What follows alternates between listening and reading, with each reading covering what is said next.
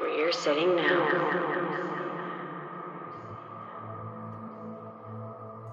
Hi there, and welcome to episode 55 of Right Where You Are Sitting Now, the podcast for the site sittingnow.co.uk. So we've been away again for a while. Kind of last year was a bit of a test run, see the response to us coming back, and yeah, it was good. We really appreciate how well it went. So yeah, we're kind of coming back now in a slightly different way. We're actually going to start approaching Sitting Now as more of a professional endeavour, which means if you're a fan of the show, that's great because you're going to get a ton new content. We set up a YouTube channel. If you search for Sitting Now, one word, SITTINGNOW, you'll find our channel. There's all the old episodes on there. There's our old Scarlet Imprint event coverage on there. But there's going to be a lot of new video content basically coming out from us. We're going to start going around the land looking for occult things and strange and paranormal things. So that's going to be a bit of a focus of what we're doing moving forward, that and this podcast. We're also going to start doing a live version of this podcast. We're sort of waiting on some, basically there's a lot of stuff going on behind the scenes, boring stuff, but stuff nonetheless, and there's not a lot we can do about it. Until that thing gets sorted, we're stuck in this kind of state of podcasting. But the idea is we are going to start live streaming moving forward. Now, this episode today, I did record with Ulysses Black, but unfortunately he's not available to record the intro and outro. We did actually record an intro and outro, but someone forgot to press record on our new fancy Rodecaster. It was me. Okay, I'll admit it was me. Yeah, so I'm here solo, but you're used to that by now if you've listened to this show for a long time. I've done this very many times on my own. One thing, we've just set up an Instagram. There's nothing on it at the moment, but we'd appreciate some love. Again, it's Sitting Now, SITTINGNOW. And we're going to set up a Twitter probably, and a Discord is our plan. We're also going to do some other new stuff, which I can't really talk about at the moment, but there's lots of stuff planned. And like I said, I've kind of pivoted my own personal life towards being able to do this a lot more frequently and a lot more professionally, which is great because, video, I come from the filmmaking world, and, audio, we've kind of done that for a long time already. But anyway, I'm kind of waffling a bit now. So let's have a look at who we've got coming on today. Today is author Peter Gray. Now, old fans of Sitting Now will know Peter because we did a series of videos years and years ago of the 2 Scarlet Imprint events. Peter runs Scarlet Imprint with Alcestis Dimesh, his partner, and they are probably single-handedly responsible for this kind of explosion of high-quality new occult material coming out into the world. Peter's a really great guy. We know him personally, as you'll come to see in the episode. But he's also just a fantastic writer. And today he's coming on to talk about his new book called The Two Antichrists, which is a great title. It's a book about, you'll have to find out in the interview, but it's a fantastic book and I recommend everyone pick it up. But before I kind of waffle myself into oblivion, let's cut over to the interview and I'll see you on the other side.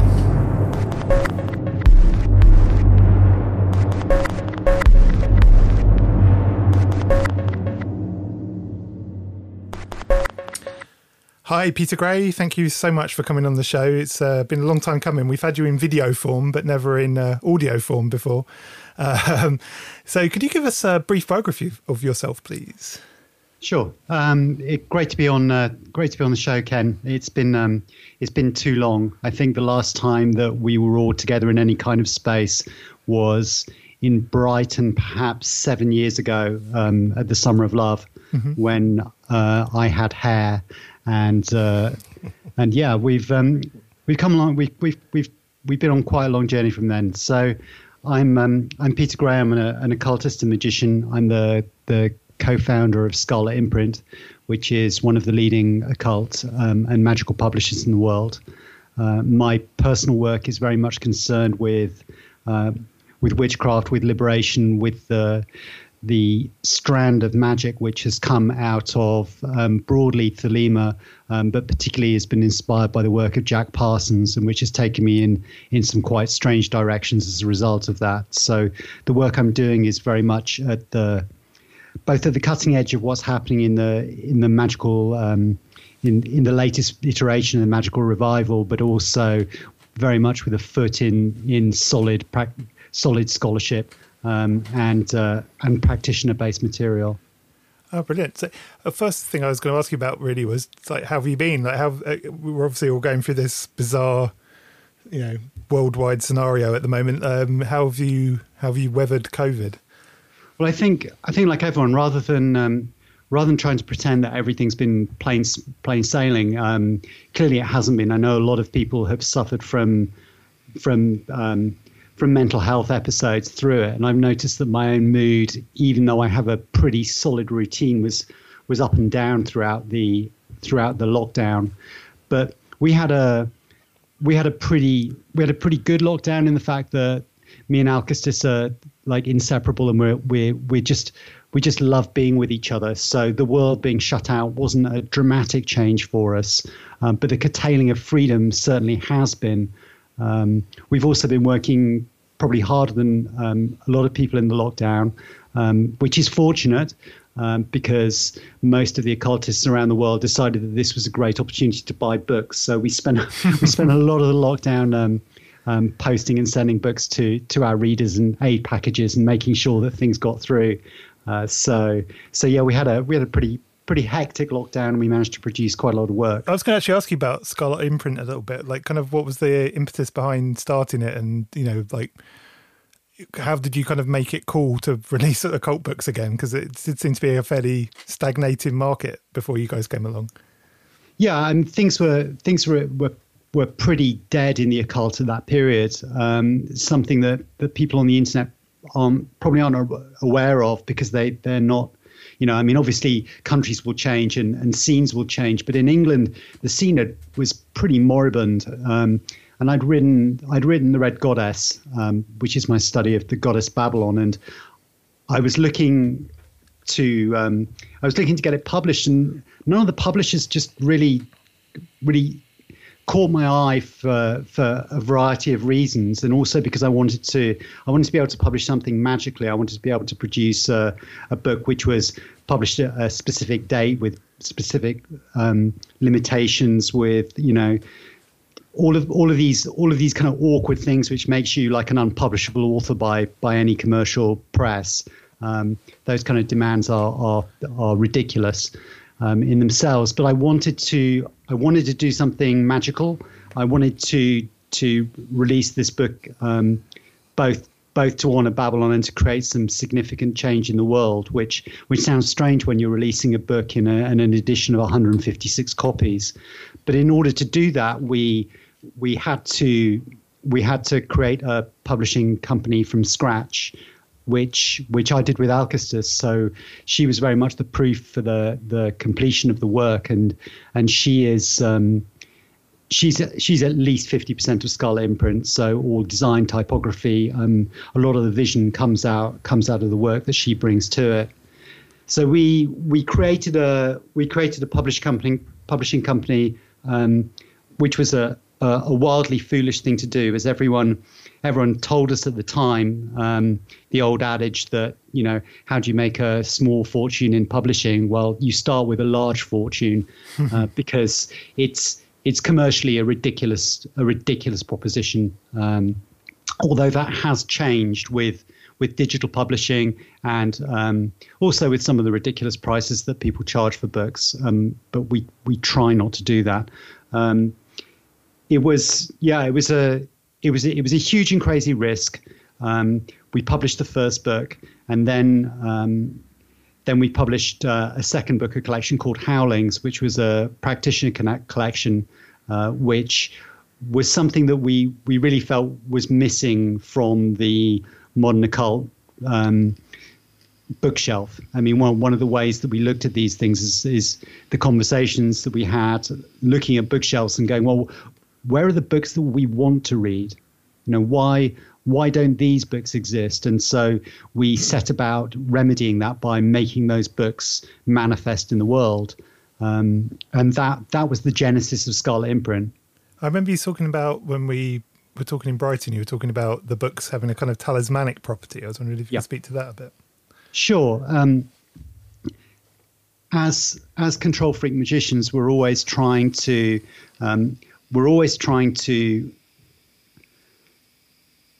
produce magical effects by bringing a whole series of harmonious elements to bear in the creation of anything. So the creation of an object is the creation of a talisman. You have the elements of timing, you have the materials, you have the colors, you have even down to the even down to the font that you're using. So every element of a book in the process of selection is designed to create something which is a harmonious, complete whole. So this happens in like normal design. If you talk to a graphic designer, they'd have a similar idea of it. But as a ritual magician, preparing a book is exactly the same as preparing a ceremony. So if you're doing a Venus ritual, then you're going to have a particular color, you're going to have a particular number, you're going to have all of these things which feed into it. And so the books are very much living objects, and that's something that's borne out in the process of making these things. I mean, there's a spirit of the book, and the finding of the spirit of the book is something that occurs in the process of working on the edit, of working on the design, of spending time with it, of thinking of the spirit or the spirits which are contained within that book, and allowing them to speak, and bringing that through. So when we say talismanic, you can think about the high end sort of, fine binding books that we make, where you're able to make things out of particular materials. There are certainly benefits from working with living things, like working with leather is useful, working with vellum is useful, working with the artisans through the process, and that hands-on approach can be extremely beneficial if you're a magician and you're trying to put force into an object that conveys to people. But none of that is worth a damn thing if the writing itself doesn't stack up. So it's you can create pretty looking things superficially, but whether you can create something which carries a degree of force and energy with it and a signature is a different thing altogether. I wonder if I could just jump in there, Peter, as you sort of get to that little section, because we've known each other for an extremely long time, and you've brought out this new book. And there's a sort of a clear kind of relationship all the way back to the first book, The Red Goddess. And one thing that I realised that I don't think I've ever actually said to you, and now is the better time than any, you're a really, really good writer. So just the actual word craft itself is fantastic. And exactly so with this, with your latest book, The Two Antichrists, where, I mean, just the language, I've absolutely seduced. It's a page turner. So I've never actually said that to you before, and I thought, actually, do you know what? Now's the time.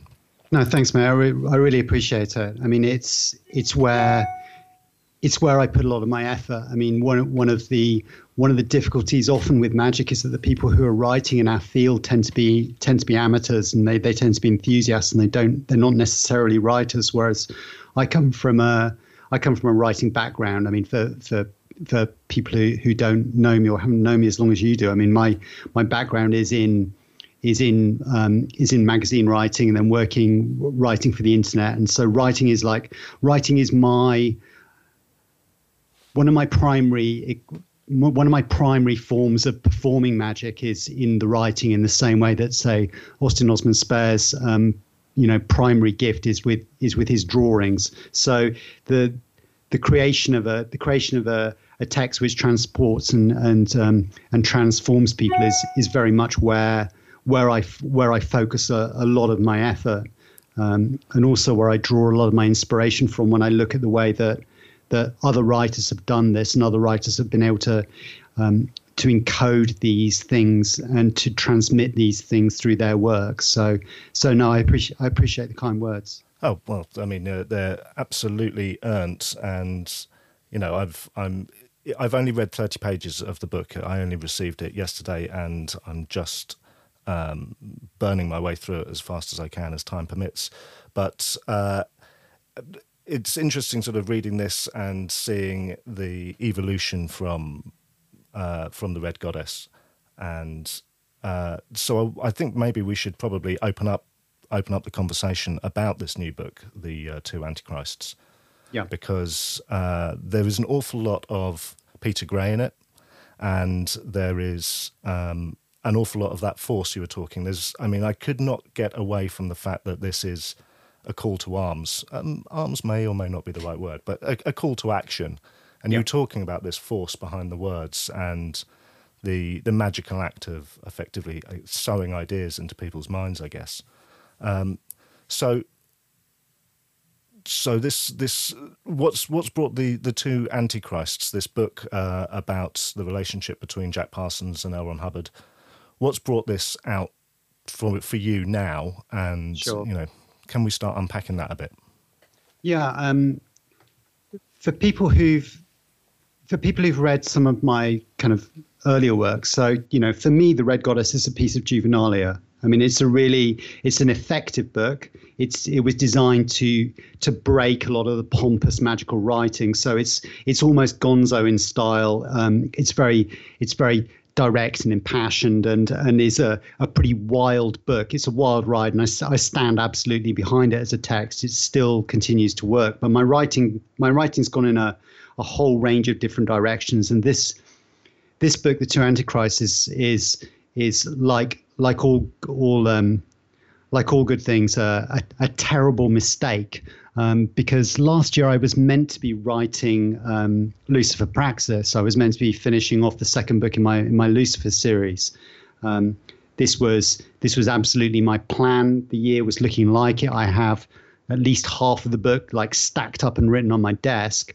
But I got pulled off course somewhat. But as a magician, rather than a hack, what I try to do is rather than simply produce books to order or books for market, I'm also engaged in my own magical process. I'm also engaged in a work of my own, which does produce these objects, but that's not always primarily what I'm doing. So I came across a curious biography that came out last year by in the science fiction field by a guy called Alec Navala Lee, called Astounding, which was about the early days of the science fiction pulp magazines.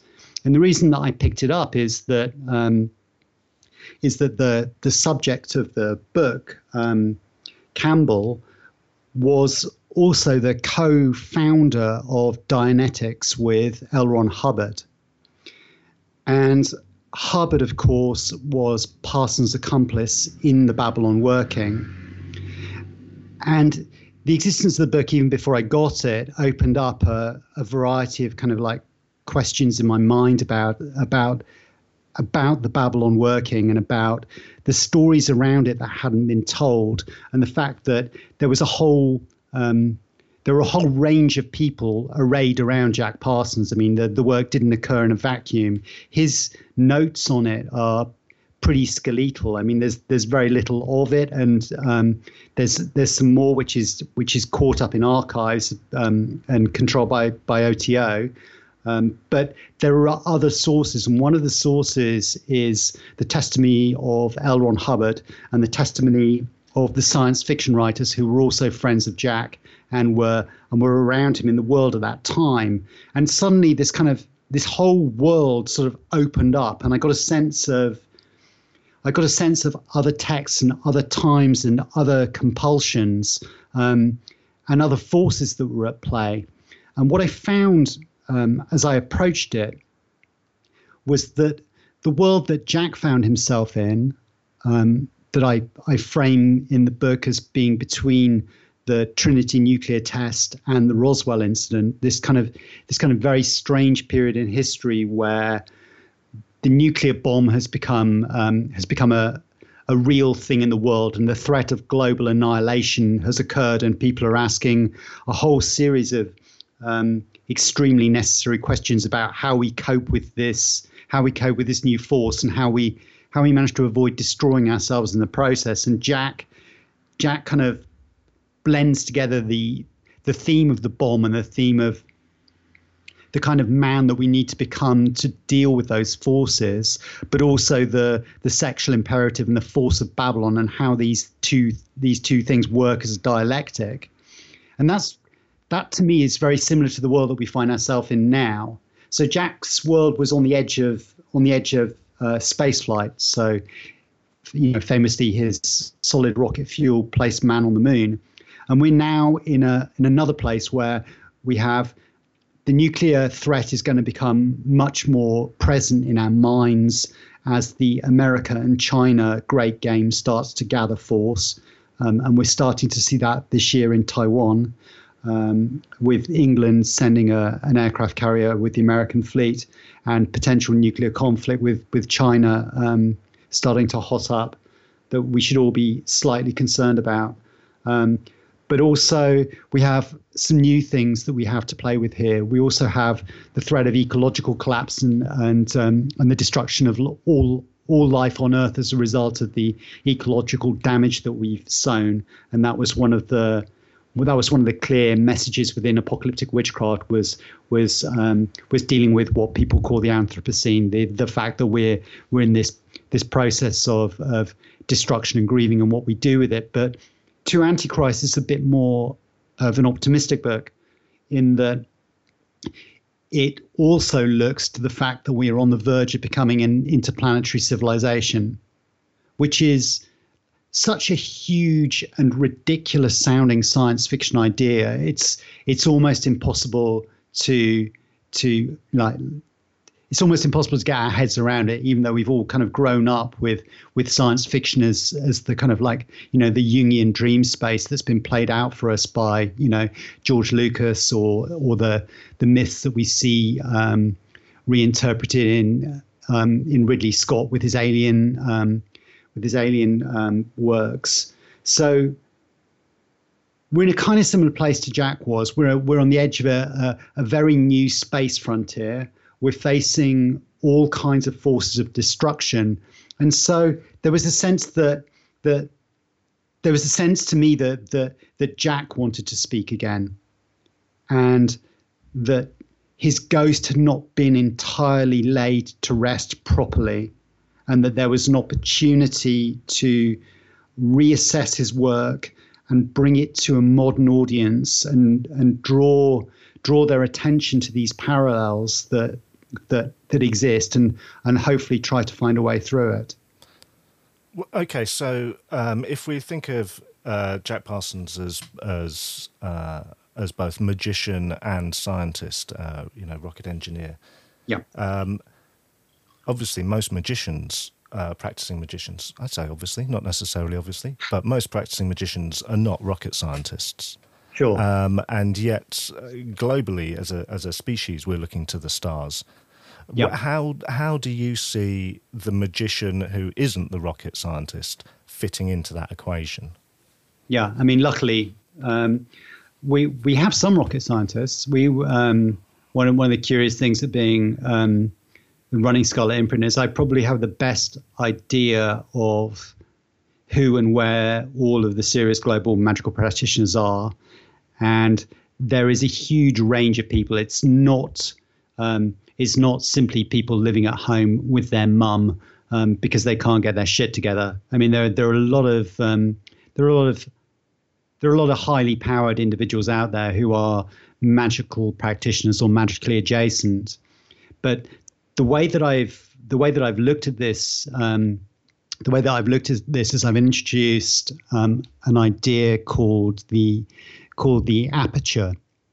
So my thesis is that for life to survive, not simply human life, not putting Jeff Bezos in a fucking spaceship and sending him to Mars to escape the cataclysm. I mean, that just doesn't work. I mean, rather than seeing space as something which is for the elite, which is for the few, which is an escape hatch. I mean, it certainly isn't. And if you read the accounts of what it actually means to spend time in space, you quickly realize that this is a pretty inimical environment to be in. So space is out there, but we have an aperture problem, which is that in order for us to become an interplanetary species, which we must, in order to prevent the annihilation of the species, either now as a result of environmental collapse, or later as a result of meteor strike or any of the other calamities that could befall our very fragile Earth, we need to tool up, and we need to quickly prioritize establishing the Mars colony as a civilizational aim for all of mankind. I mean, this is a big idea. We've shown that we're unable to unite behind many things, but I think this is perhaps the only idea which can reintroduce us to our common shared humanity and the fact that we're all implicated into it. Now, the aperture is the problem. The aperture is the fact that as we despoil and destroy the planet, the possibilities of us doing this become slimmer and slimmer and slimmer. So we're really in an eye of the needle situation. And that's made worse by the fact that space industries are highly polluting, toxic, resource heavy, extractive industry. So in order to go to Mars, we are adding more ecological damage to an already overburdened Earth system. But my proposal is that rather than seeing the industrial space project as one thing and ecology as another thing, that the two are intrinsically linked. And the only way that we can actually become a functioning interstellar civilization is if we radically work at ecological restoration in order to extend the window that allows us to do that. So when you ask, what is the magician to do who's not a rocket scientist? Well, the answer is that if you understand the aperture idea that I put forward, all magicians are rocket scientists. Anyone who has a back garden that they're doing permaculture in is part of the space program. Anyone who is working to bring humanity together is part of the space program. So it doesn't mean that you have to be part of the nuts and bolts like space industries. I think all of us need to kind of retool and rethink about ourselves, not even as individuals, not even as a civilization, but as the only people who can get life off planet and can help it survive in the universe, which I believe is our destiny. So do you think people like Elon Musk are a good thing or a bad thing, basically? Because they seem to be dubious at best. Elon Musk, good or bad? Yeah. Yeah. I mean, when I've been asked about this before and asked about Elon in particular, my response is, who do you think Jack Parsons would be working for today? Oh, definitely SpaceX, definitely. Correct. So it doesn't matter what we personally think about the foibles of Elon Musk. So the personality of Elon Musk isn't like one way or another, whether you enjoy him smoking weed on Rogan or whether you're like horrified by him crashing Bitcoin or calling people pedos. That's kind of a sideshow. That's a sideshow. He still remains driven, I think Elon's quite an interesting guy. I mean, one of the other real parallels is that Elon is a big fan of a book called 12 Against the Gods. And 12 Against the Gods is a book which was really, really popular at Agape Lodge. Jack Parsons read it, L. Ron Hubbard read it. Like they passed it around like it was the hottest thing. And Elon tweeted about it, I think last year, the year before, and it promptly like sold out on the secondhand market. So there are quite a lot of parallels between the wild adventurers who were behind the Babylon project and the spirit of Elon Musk. But obviously, that doesn't mean that I'm endorsing every element of him. But when I look elsewhere, I don't see our political elites as having any sense of direction, any sense of vision. And I think that whatever you want to say about Elon, I think he is the one person placed on this planet who we need, who is convinced that we have to go to Mars.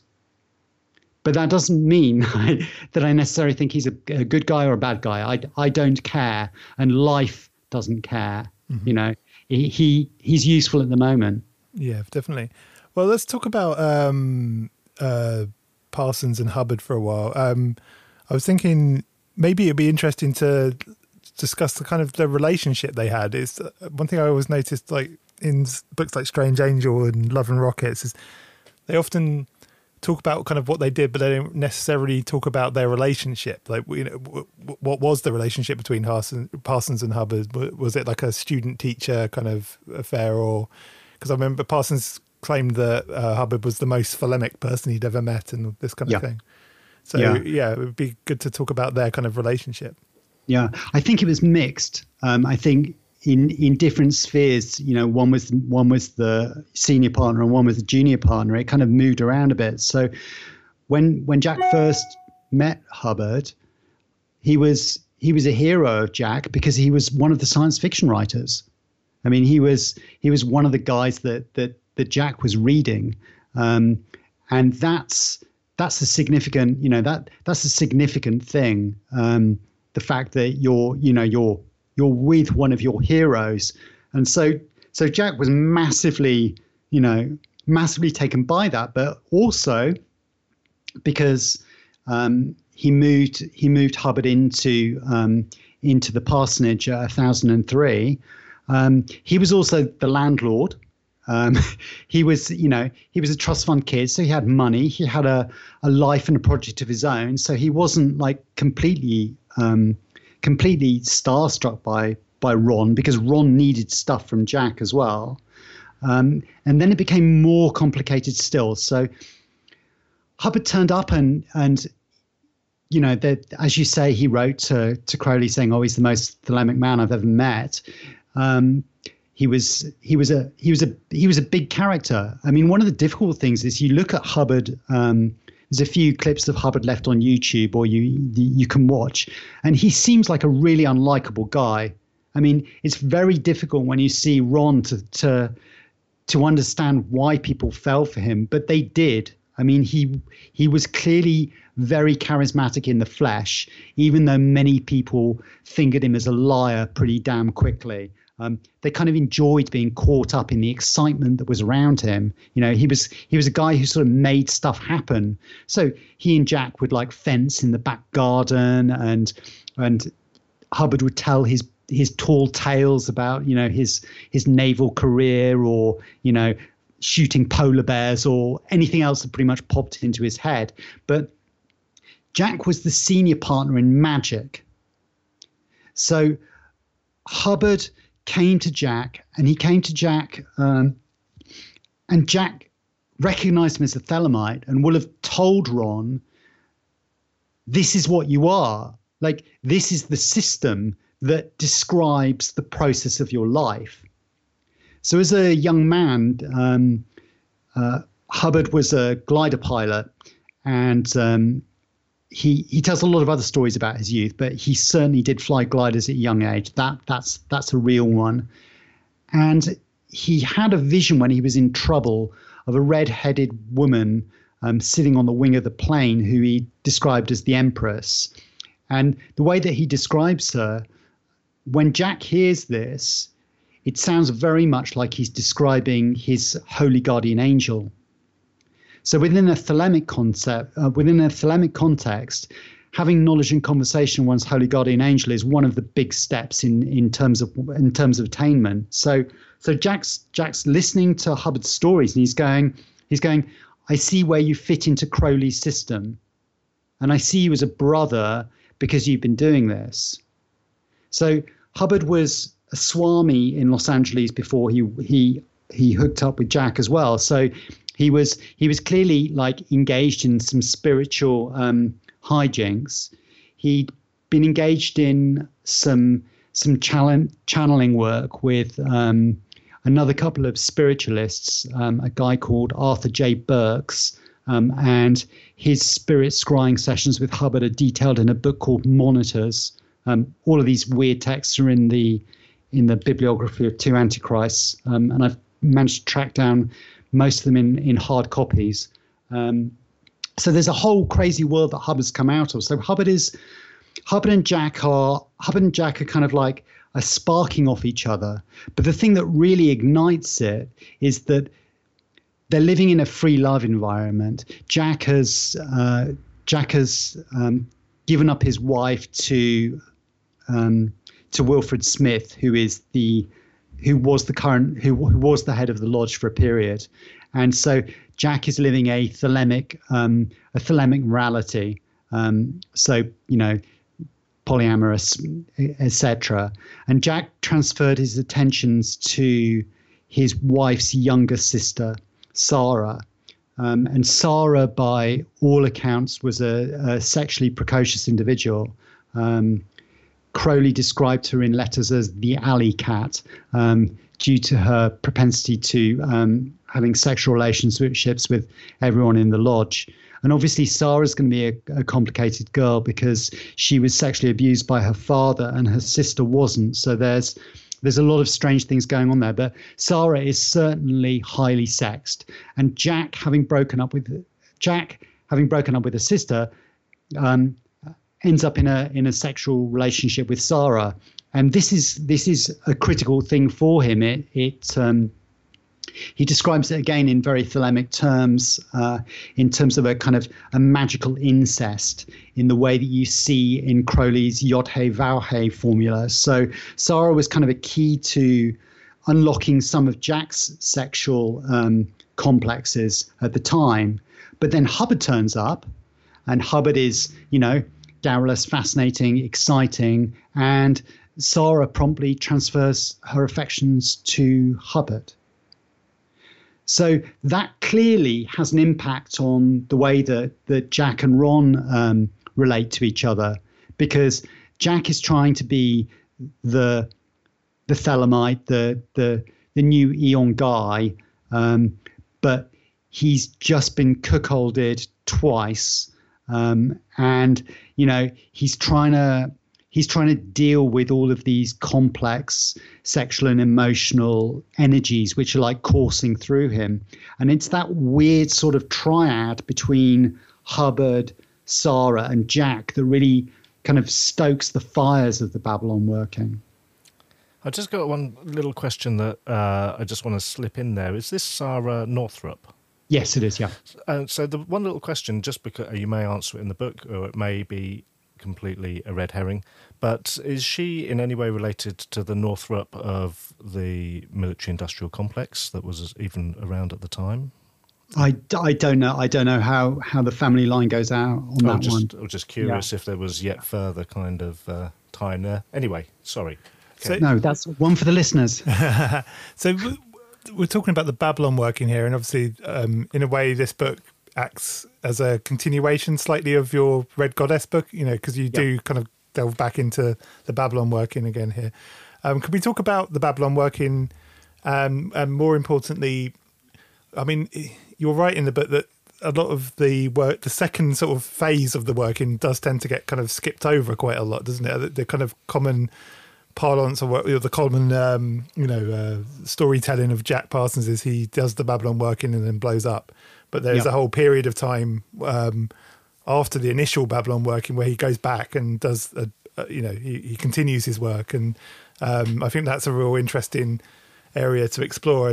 And could we talk about initially about the original Babylon working with Ron, and then perhaps then dovetail into the kind of Antichrist side of things. Sure. Well, the first working is, as I've said, like Jack's lost Sarah to Hubbard, and so he needs a new sexual partner. So the first piece of magic that they do in the Babylon working is the classic, get laid, get paid magic. So Jack is trying to secure himself a new lover to replace the lover that he's lost. And so he identifies a method of doing this, which can be found in the 8th degree secrets of the OTO. So it's an advanced Enochian working, which is designed to secure an elemental who is there to be kind of like the servant of the magician. And so the Babylon working starts off kind of like small scale with a kind of like Jack's trying to get a lover. And of course, he does the first series of invocations and work with Hubbard, and Marjorie Cameron then suddenly appears, and Cameron is the spitting image of the elemental that they've been trying to summon. So that's the first part of the working, and everything seems pretty low key. It's not a huge thing. But it's a successful piece of magic, and Cameron is a pretty remarkable proof, in that she is very much the new modern woman. But when Cameron leaves after a couple of weeks with Jack goes out into the desert, and things take a bit of a turn, in that he ends up receiving a book dictated by the goddess, the Book of Babylon, Liber 49. And that tells him something quite heretical and radical within the Thelemic corpus. It tells him that Crowley's Liber Alva Legis, the Book of the Law, has a fourth chapter, a missing fourth chapter, and this is the fourth chapter. And Jack has the new revelation, which is the manifestation of the goddess Babylon. And the goddess Babylon is here to recalibrate the excesses of Horus. So the Book of the Law is all war and force and fire and destruction and horror. And Jack's seen Jack's seen the nuclear bomb occur and all of these things, and the Horus force. He also identifies with fascism, and we see, Crowley types with fascism with people like Major JFC Fuller inventing the Blitzkrieg for Hitler. There's all kinds of magical strangeness going on there. But Jack receives a very curious text in the desert, which kind of blows everything wide open. It says, no, you're not just doing you haven't just done a working to procure an elemental. The goddess of revelation is imminent and will soon be walking amongst men. And there's a pretty heavy hints that it's Cameron herself, or potentially Cameron's child, who is in fact the manifestation of this radical goddess. So that's the first Babylon working in a nutshell. Jack comes back with a book, and they do some further Enochian magic, and then Hubbard runs off with Sarah and a yacht and defrauds Jack, and everything goes totally wrong. So people know that story pretty well now. Not perhaps all of the details. Certainly there are a lot of new details that are in To Antichrist that people won't get from reading a Wikipedia entry. But there's a second phase to Jack's life which gets missed out. So Jack's life disintegrates post the first working, and Hubbard goes off on his own particular tangent. But in 1948, so 2 years after the Babylon working, Jack has, he's moved out of the mansion. He's lived in a variety of places. His relationship with Cameron has gone from bad to worse. He's filed divorce papers, citing extreme cruelty as the grounds for divorce, because Cameron is playing the field, and sometimes she's there, sometimes she's not there, sometimes she's into magic, sometimes she isn't into magic. I mean, she's really hot and cold, and Jack's going to bits, obviously, as a result. He's lost his security clearance. He's pumping gas for a living. I mean, his stellar trajectory is sort of like going badly wrong. So in 1948, he has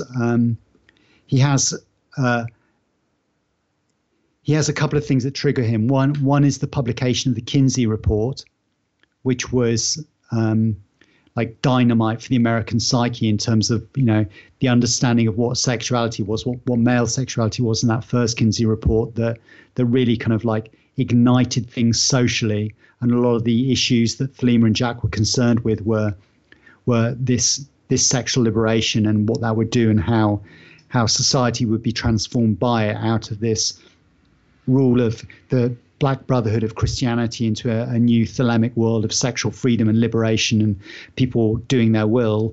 And so Jack begins something which becomes the Antichrist working. He does a 3-day rite to Babylon, in the same way that he closed out the last working with a 3-day rite. He commences this with a 3-day rite, and he establishes a dream contact, and he begins to follow out the instructions that he's previously had about undertaking a black pilgrimage. There's a great essay on the literary antecedents of the black pilgrimage by Manon Hayden Borg White, which can be found online if people have a look. I think it's from Chorazin to Caracosa, something like that. And if you look up Manon, she's got a really nice piece on that. So Jack doesn't go on a physical pilgrimage, but he goes on a series of like dream workings and recapitulations, where he's trying to get in contact with the current that he first established in that working with Hubbard, which had flowered in the desert in such a spectacular way. And he does a rite called the Star Working, which is a 17-day sex magical working. 17 is the number of the star in the Crowley Thoth Tarot, so that's the reason for the number. And he has sex on 17 consecutive days, probably with 17 different partners.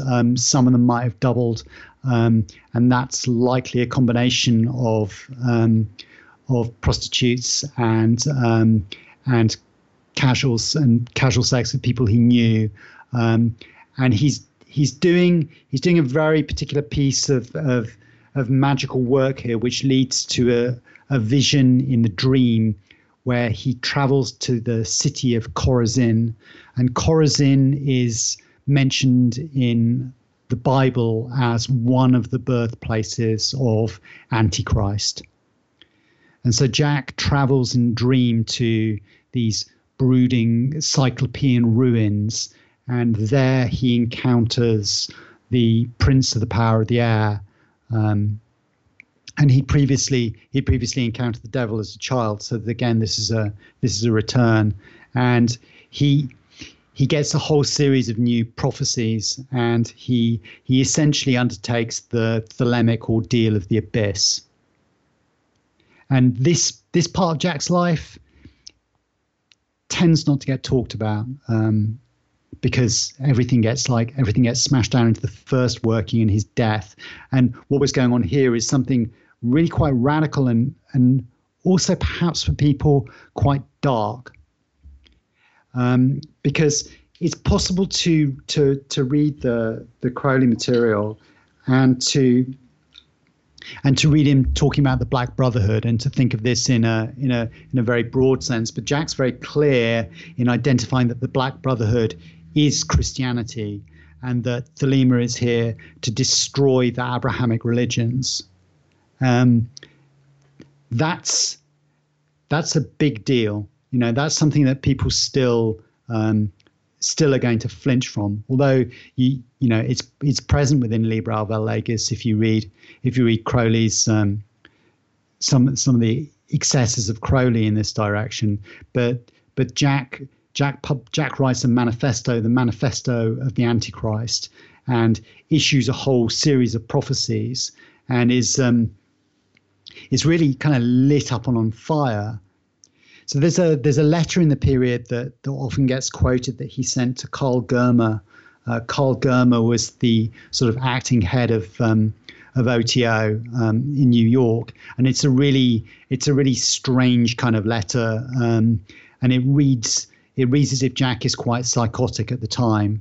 He sounds to be an individual whose mind is frayed, and people have taken that letter and gone, well, Jack did the first thing, then he went off the rails, and then he died. But what actually happens when you look at the material is that Jack was a very careful magical student, and my opinion on Jack has continued to change. So the Red Goddess is, it's a light introduction in some ways, but my take on Jack at that stage of my career, I wasn't massively impressed with Parsons.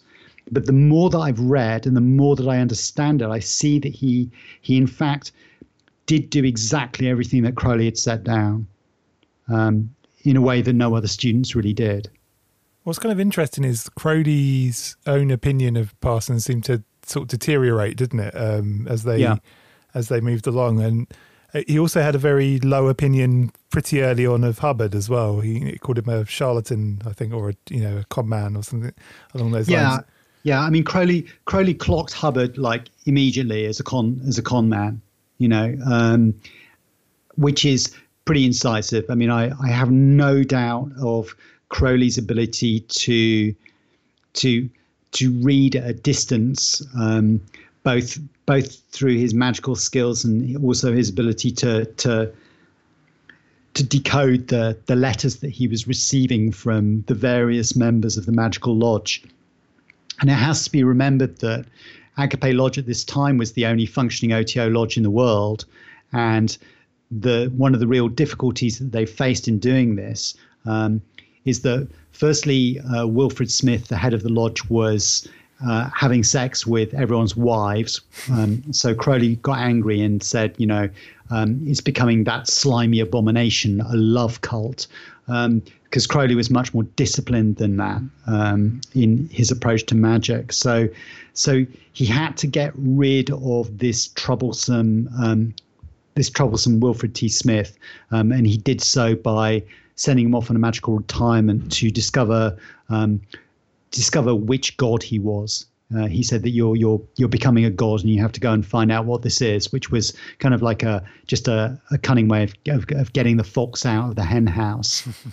And so what Crowley really tried to micromanage the Agape Lodge at a distance, and he was pleased with Jack to start with because Jack was bright. He was getting things moving. He was preparing essays. He was preparing teaching. He was recruiting people, and most importantly, he was sending money back to Crowley, who was, in pretty reduced circumstances at Netherwood at this period. So Crowley needed the cash, and when Parsons was providing the cash, he was the golden boy.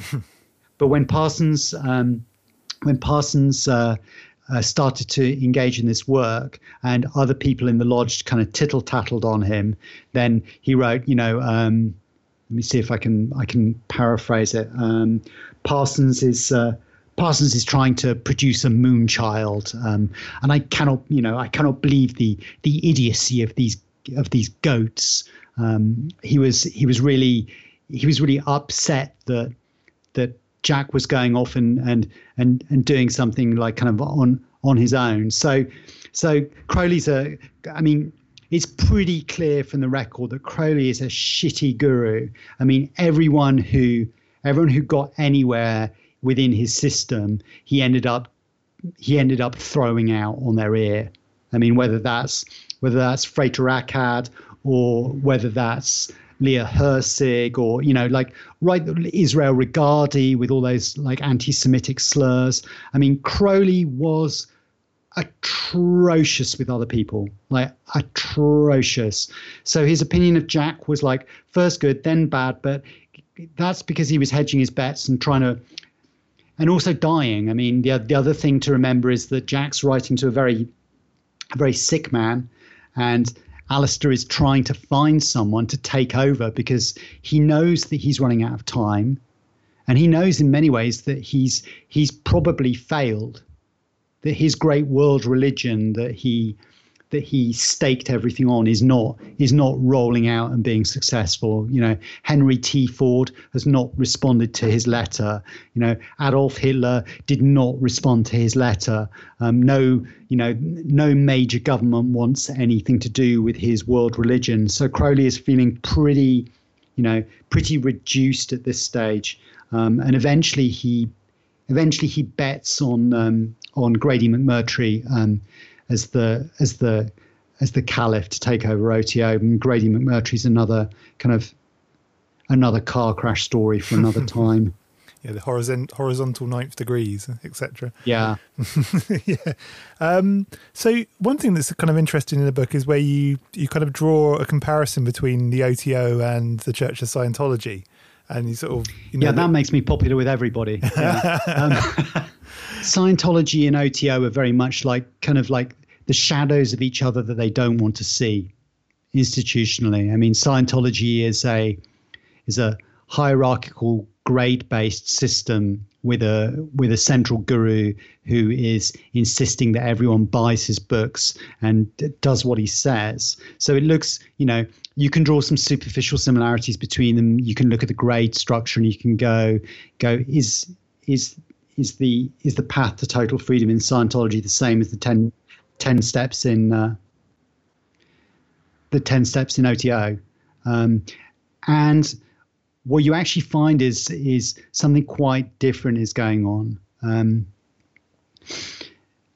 Hubbard very much takes an imprint from his time with Jack at Agape Lodge, emotionally, and also magically. Hubbard is identifying himself in this period as a magician very, very, very clearly. I mean, before he got to Jack, he was studying psychology and hypnosis and all of these kind of science of mind things.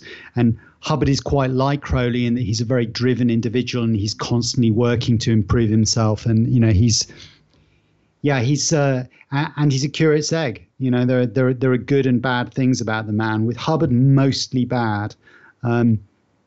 But Hubbard actually takes a lot of the ideas within OTO and Thelema and keeps them to himself for his own personal development rather than putting them into the cult. Because the real division between OTO and Scientology is that OTO is a Masonic cult which is based around the teaching of a sex magical secret. And the sex magical secret of the OTO is spermagnostic. So it's to do with the potency of the male elixir, the male seed. So this is the central secret of OTO is about the different methods of working with that male energy. Whereas Scientology, there is no sex magic. That it doesn't figure. Hubbard was pretty confused about sex. He had probably had a venereal disease he'd picked up at one stage, which had made him pretty wary about the whole thing. He had this younger partner, and he clearly couldn't keep up with her sexually, which was problematic for him.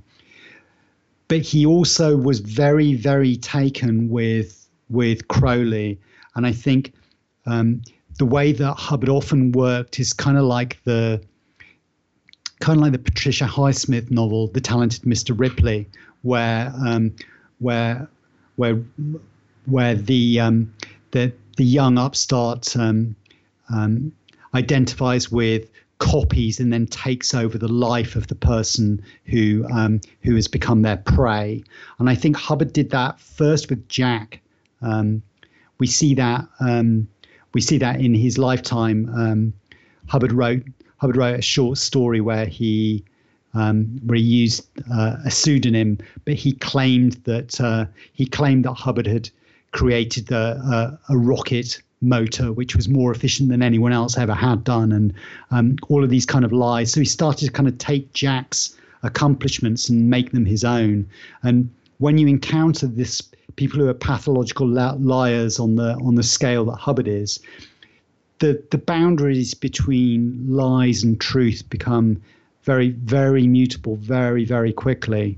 So there are examples where Crowley breaks the surface in Scientology, and that's a problem for Scientology, because they of course famously say that Hubbard tried to break up a black magical cult when he was with Jack, and they just kind of like draw a line under the whole Babylon working thing and go, Hubbard was with naval intelligence, and obviously that's all untrue. But in one of his lectures in 1952, so pretty late, Hubbard refers to Crowley as my friend, Aleister Crowley. And then he describes himself personally as the Prince of Darkness. And there's this kind of the weird things around Hubbard and Crowley, and those particularly come out with the unreliable testimony of his son Nibs. So when I was doing my master's degree, it was looking at Scientology, actually, weirdly.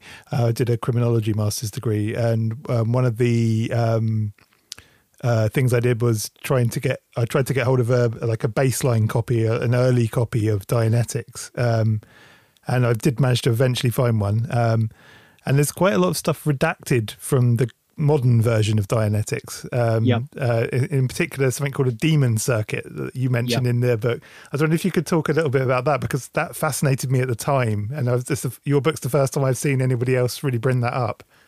Yeah, in the first time that Dianetics breaks the surface is it's published in one of the pulp sci-fi magazines. It's published in Astounding in trying to think what the date is.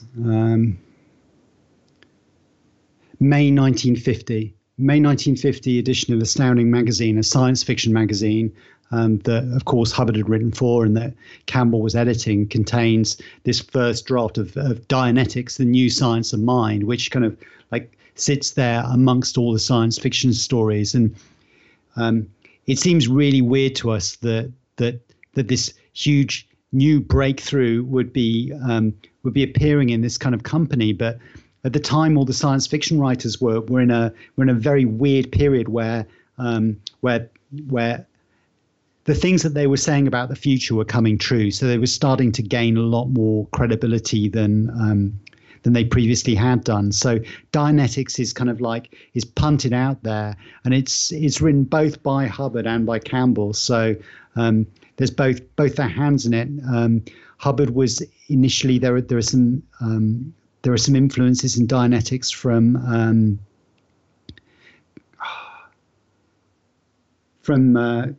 is it Korzybski? I can't get the name right. My Polish is terrible. And there are also a couple of weird asides. There's an aside about the Norns, like the Fates. The Fates have a kind of like a function within this. They're kind of like they're gestured to and then kind of put to one side.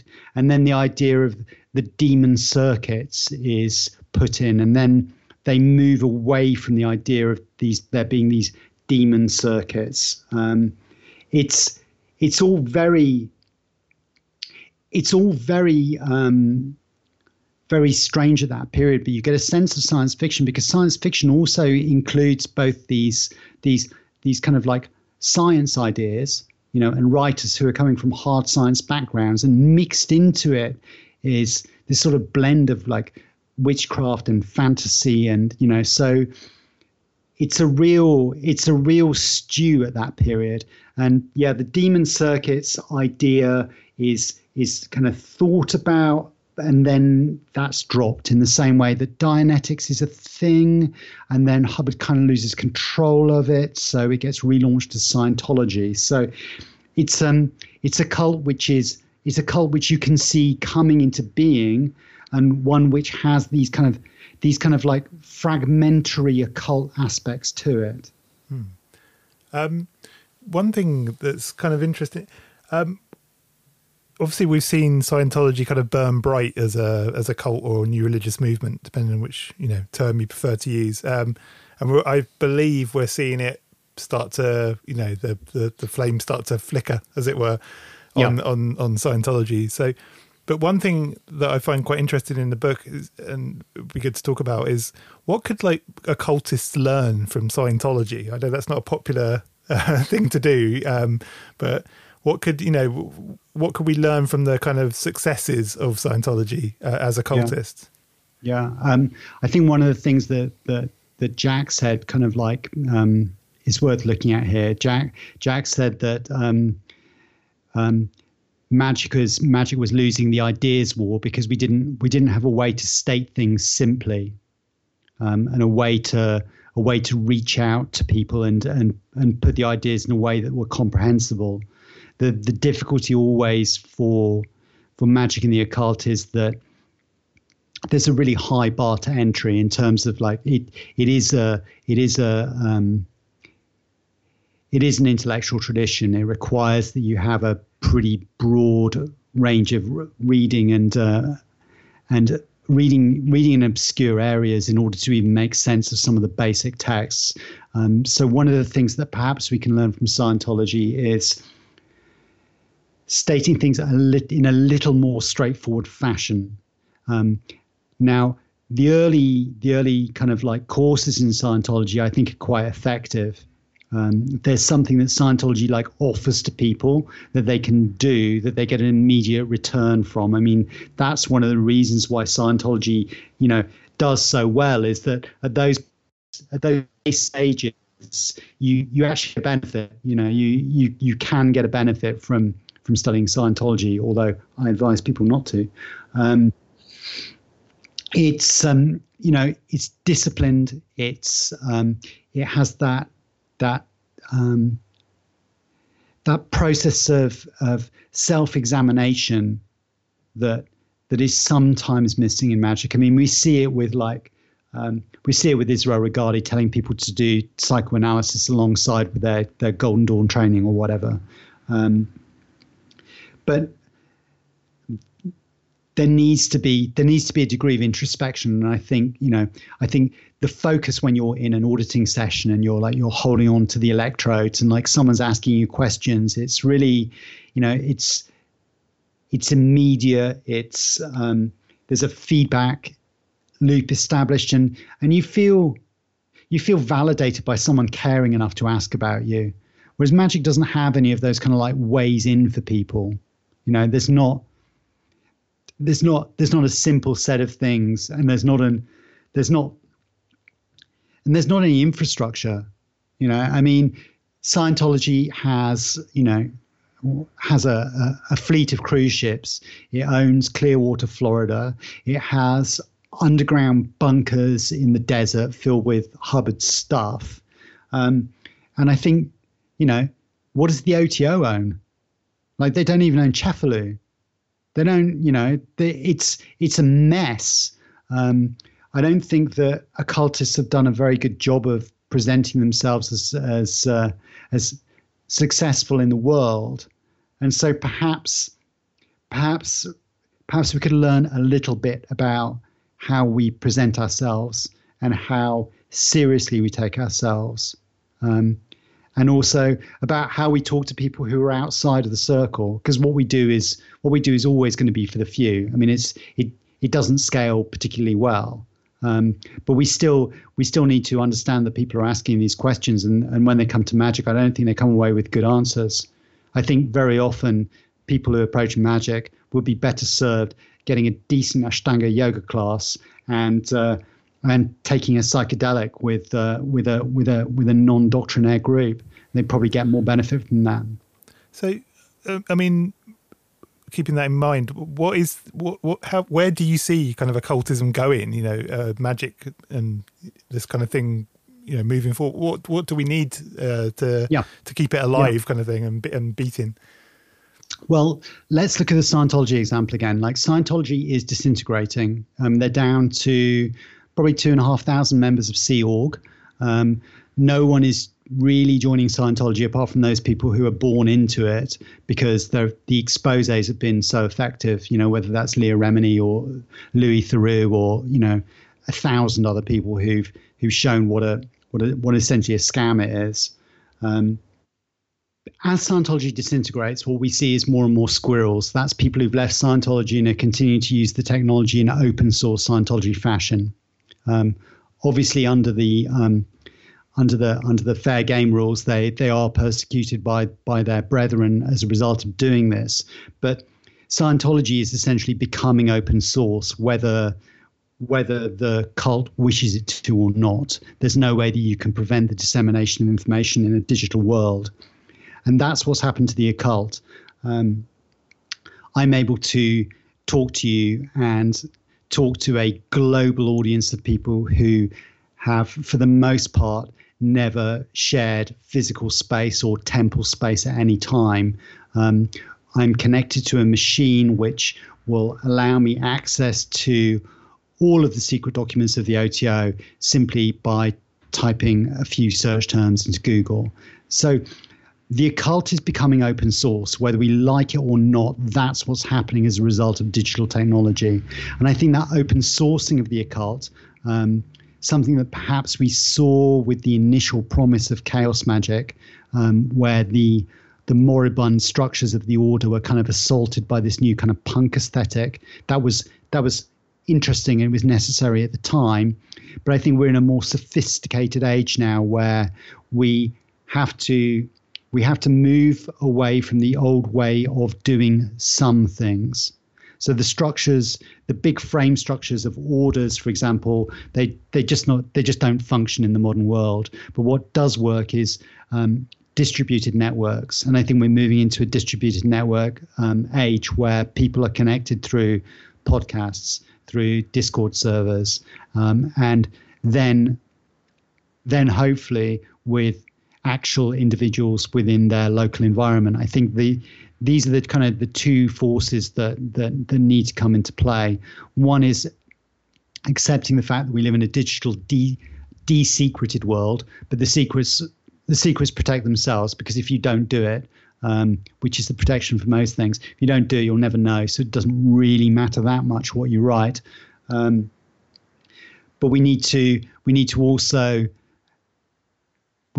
return to the body. So although I'm talking about the potential digital tools we have, I think the embodiment crisis that we're facing in culture means that magic also has to push harder into the body and has to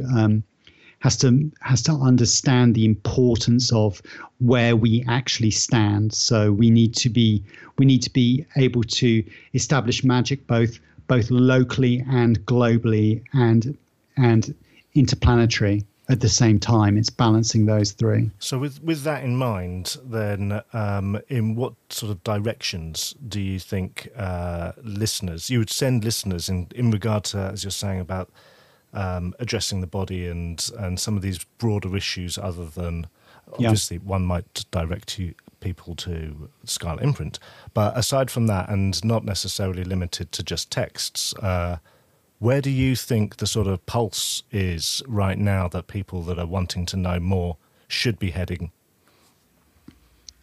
Okay, well, you're very lucky people listening if you're in that position. Like, you are the most fortunate generation on Earth ever in terms of your access to material.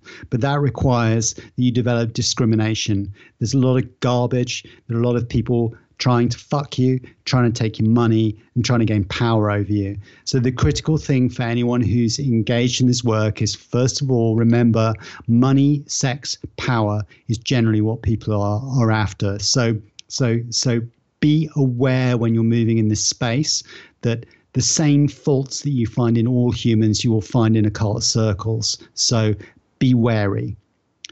In terms of practice, you're hugely lucky. So you need a physical practice.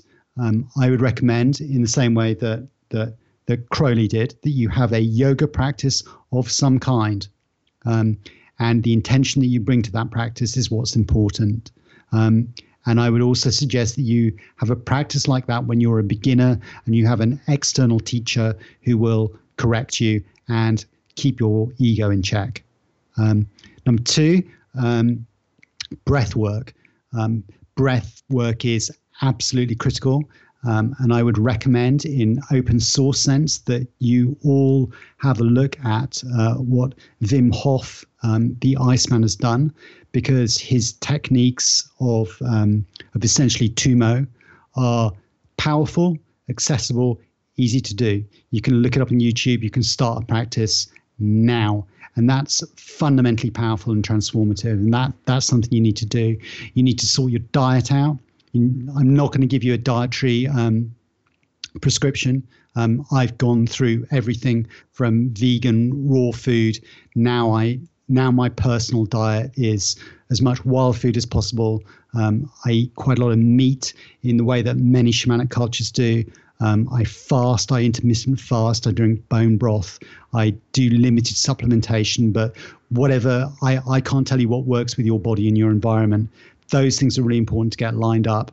You need to read, and you need to read in a discriminating fashion. Obviously, I'm happy if you buy books from Scarlet Imprint, but I'm happy if you buy books from anyone carefully, and if you read outside of your subject area.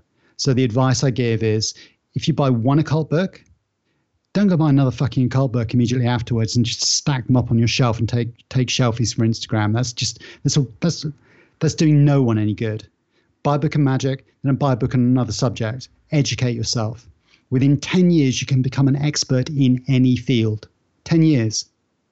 If you run concurrent projects alongside your magical projects, you can continue to be an effective person in the world, and we need effective magicians in the world.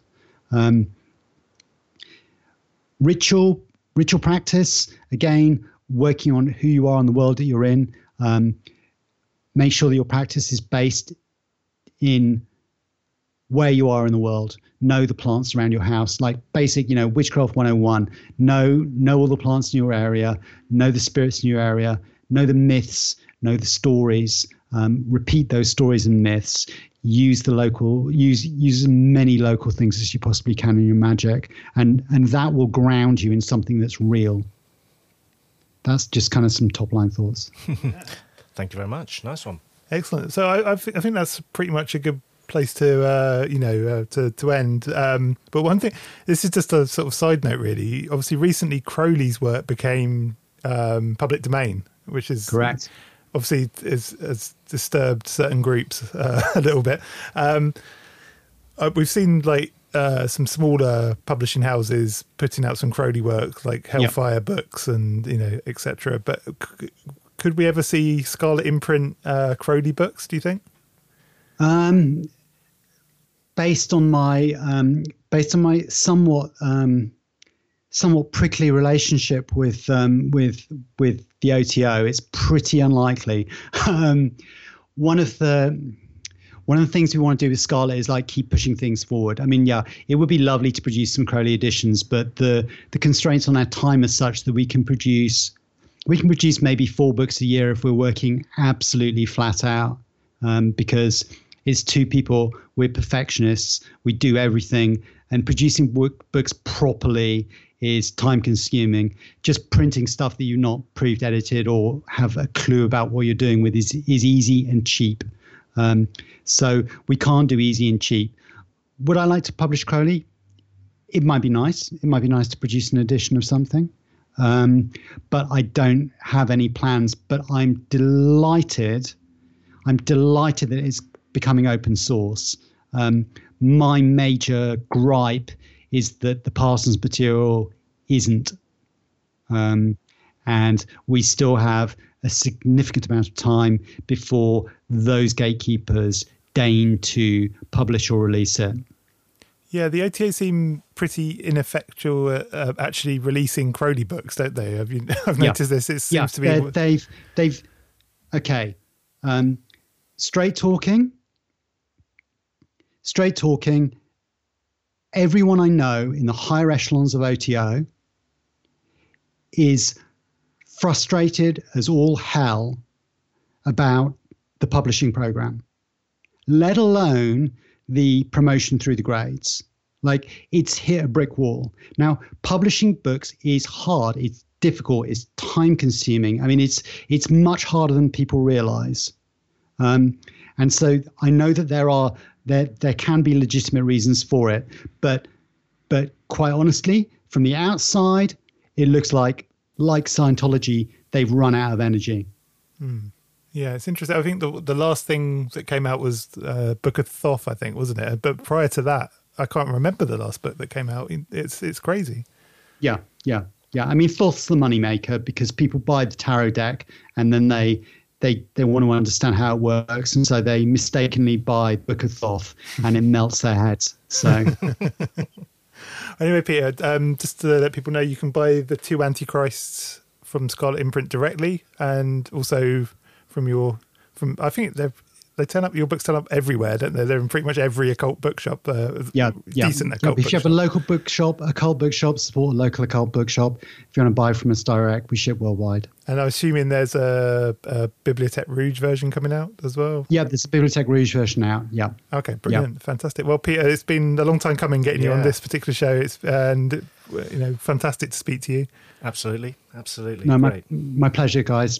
Great to catch up. Thanks ever so much.